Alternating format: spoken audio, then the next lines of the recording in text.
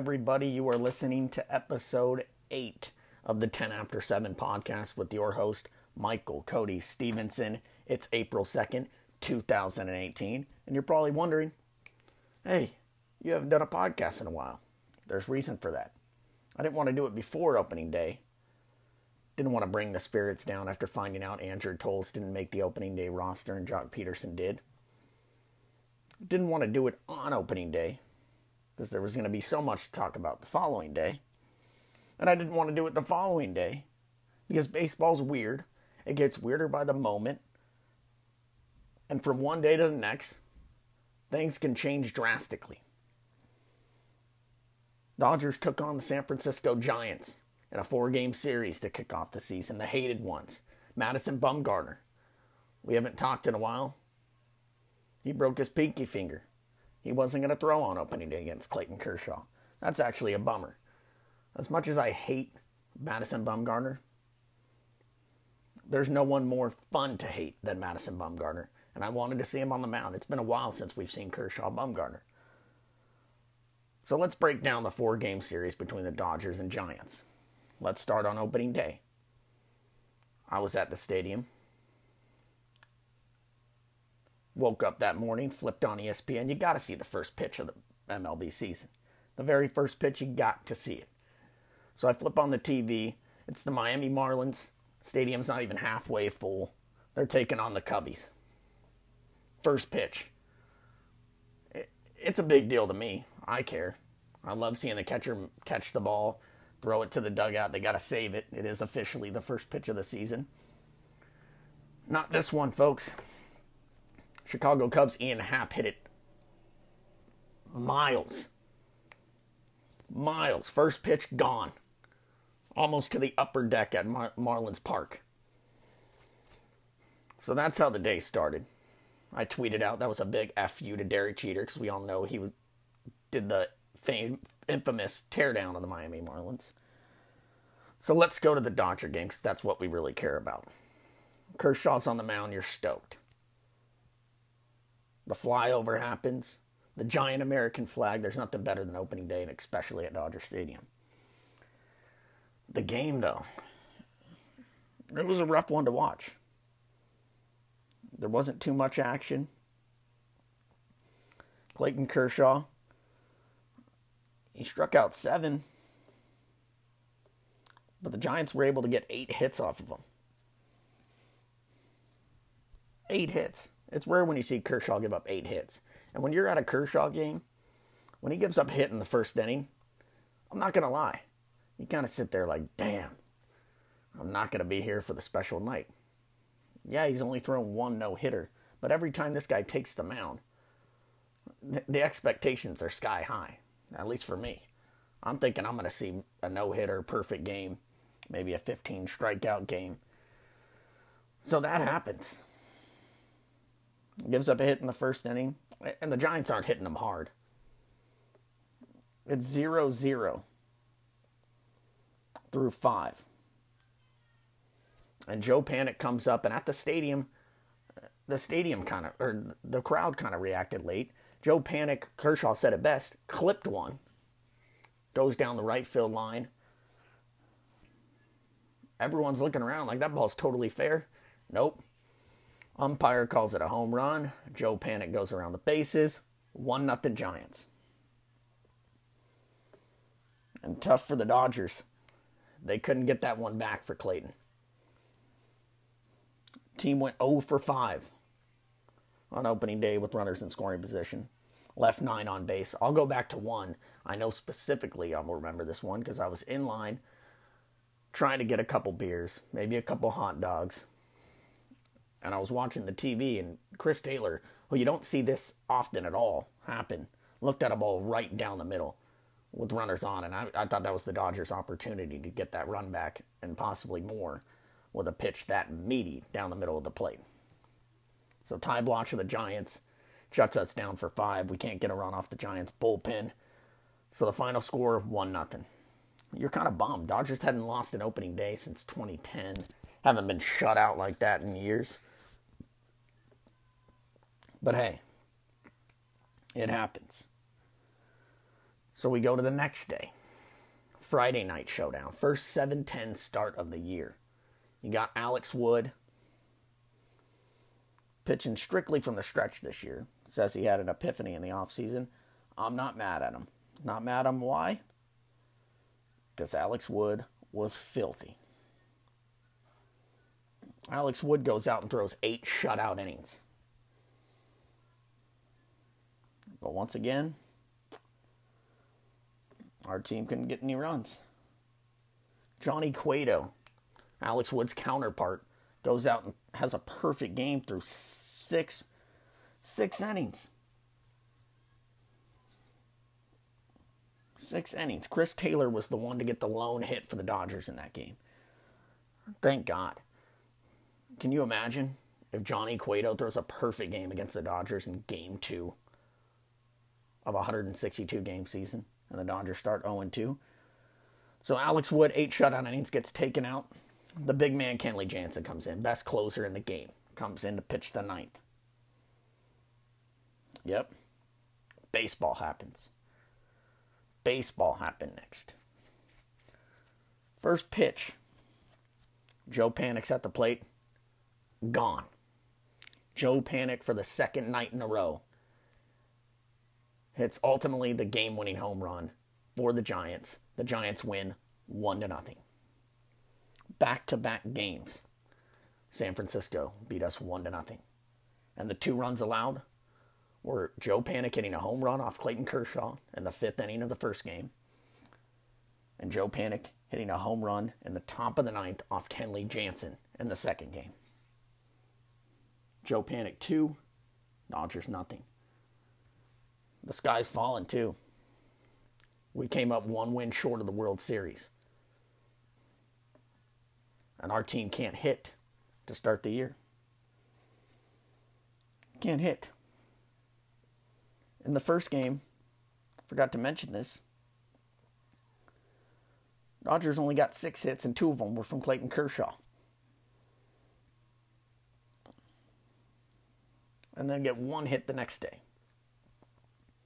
There wasn't really too many opportunities when Cueto's on like that to score any runs. So 0-2. The questions start flying. Will the Dodgers ever win? We can't hit. We're missing Justin Turner. Can we hold down the fort before he gets back? The question after the second game, when Jansen allowed that home run, was that his velocity was down. The pitch that Panik took him yard on was only 89 miles per hour. Jansen didn't take too kindly to the questions by the media after the game. He said, who cares, about 7 or 8 times when they asked him about velocity, or if it was his mechanics, because 5 minutes before, Dave Roberts said it's a mechanical thing with Jansen. So Jansen wasn't too happy about that. He said it's a long season. Joe Panik just got him. Okay, I believe these guys. 0-2. We're still good. It's just a couple hiccups. Just a couple hiccups. We couldn't hit the first 2 games of the season. Baseball's great. You always play the next day. More times than not. So on Saturday night, Kenta Maeda takes to the mound. And he gives 5 innings, strikes out 10. Looks terrific. And that's one of the guys that you need to look to be that guy this year.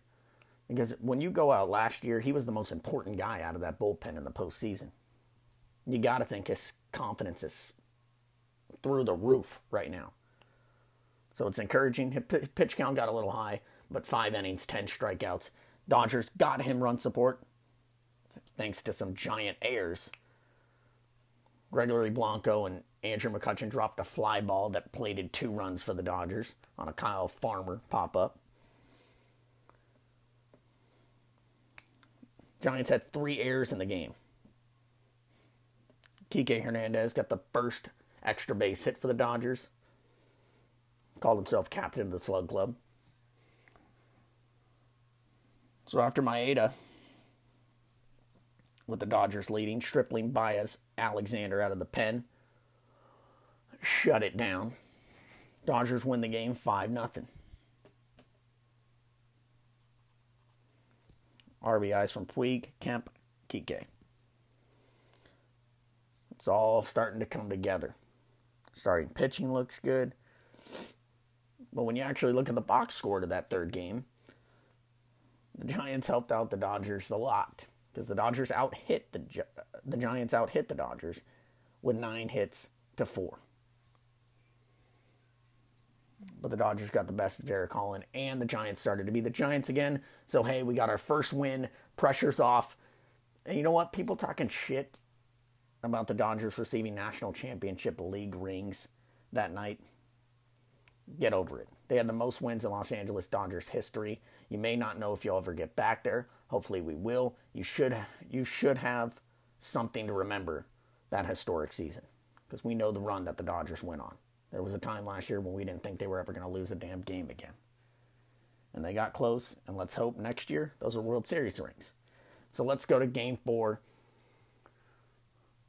Sunday night, ESPN game. A-Rod in the booth. Say what you want about him. I could listen to him talk about launch angle and all that stuff all damn day. The dude's intelligent. I hate him. Took steroids. Looked up to him as a kid. I thought he was going to be that guy that breaks Barry Bonds' home run record. He's clean. Yeah, that was a whole load of shit. He got caught with steroids about 2 different times. But hey, he knows how to talk baseball.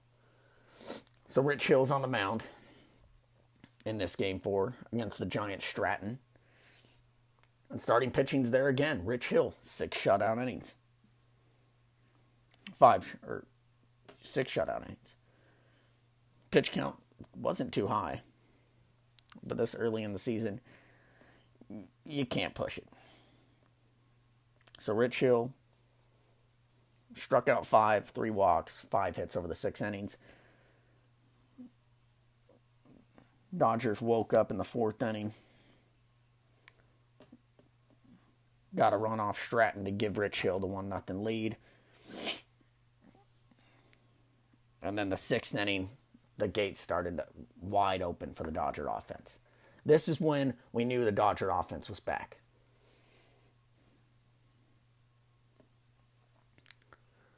Yasiel Puig. Well, let's go back to that first run. Yasiel Puig. I don't know if he was trying to do this or what. But Cody Bellinger, with Puig and Corey Seager on the base path. Seager at second, Puig at first. Bellinger flies out to center field. Seager tags up to third, makes it there safely. Puig gets caught in a rundown. Smart play if he's doing it on purpose. And when he's in the rundown, kind of waves Seager to go home. Joe Panic kind of has a brain fart, doesn't know where to go with the ball, throws it back to first. Puig slides in safely, run scores, 1-0 Dodgers. Everything's right in the world. So that's how the Dodgers get their first run. It didn't come easy, but they got it. So in that 6th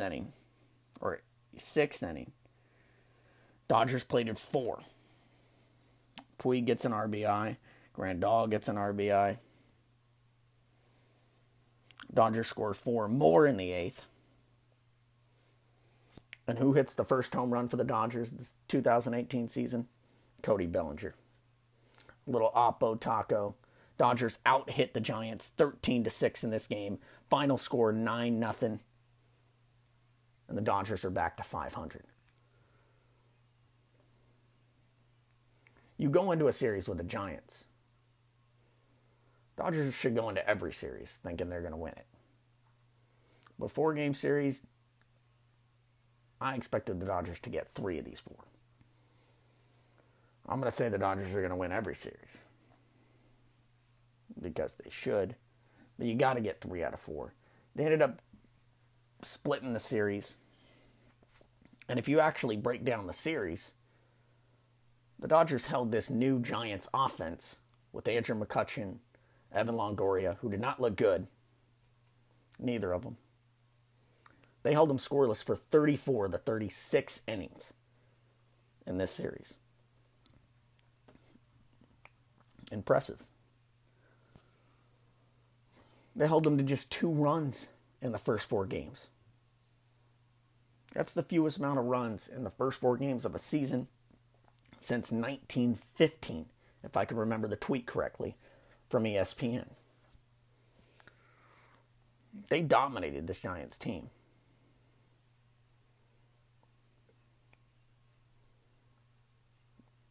But split the series. That's why baseball's weird. I could have done the podcast after that first game and said, oh my God, what is going on? The Dodgers can't hit. I would have been optimistic, say, hey, they come back tomorrow, they're going to start hitting. That's just the way things work out. But no. They lose the next one. Jansen gives up the home run. You're down 0-2, but this team's good. And things like that are going to happen. It's baseball. Dodgers are lucky to get 2, but if you actually break down the series, they absolutely dominated the San Francisco Giants. Only 1 run allowed by our starters in the first 4 games, and it was Clayton Kershaw. That's rarely ever going to happen. I think Alex Wood had the best performance, 8 shutout innings. Didn't walk anyone. I think Yasiel Puig in the 3-hole is starting to gain confidence, especially after Sunday night's game. Jerry Hairston had an Instagram saying that was one of the better swings he's ever seen Puig have on his RBI single.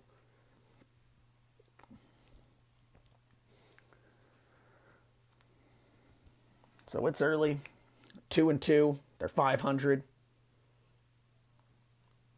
I'm having a beer for every Dodger victory this year. Let's hope I can have over 100 beers and pray that I have 11 during the postseason.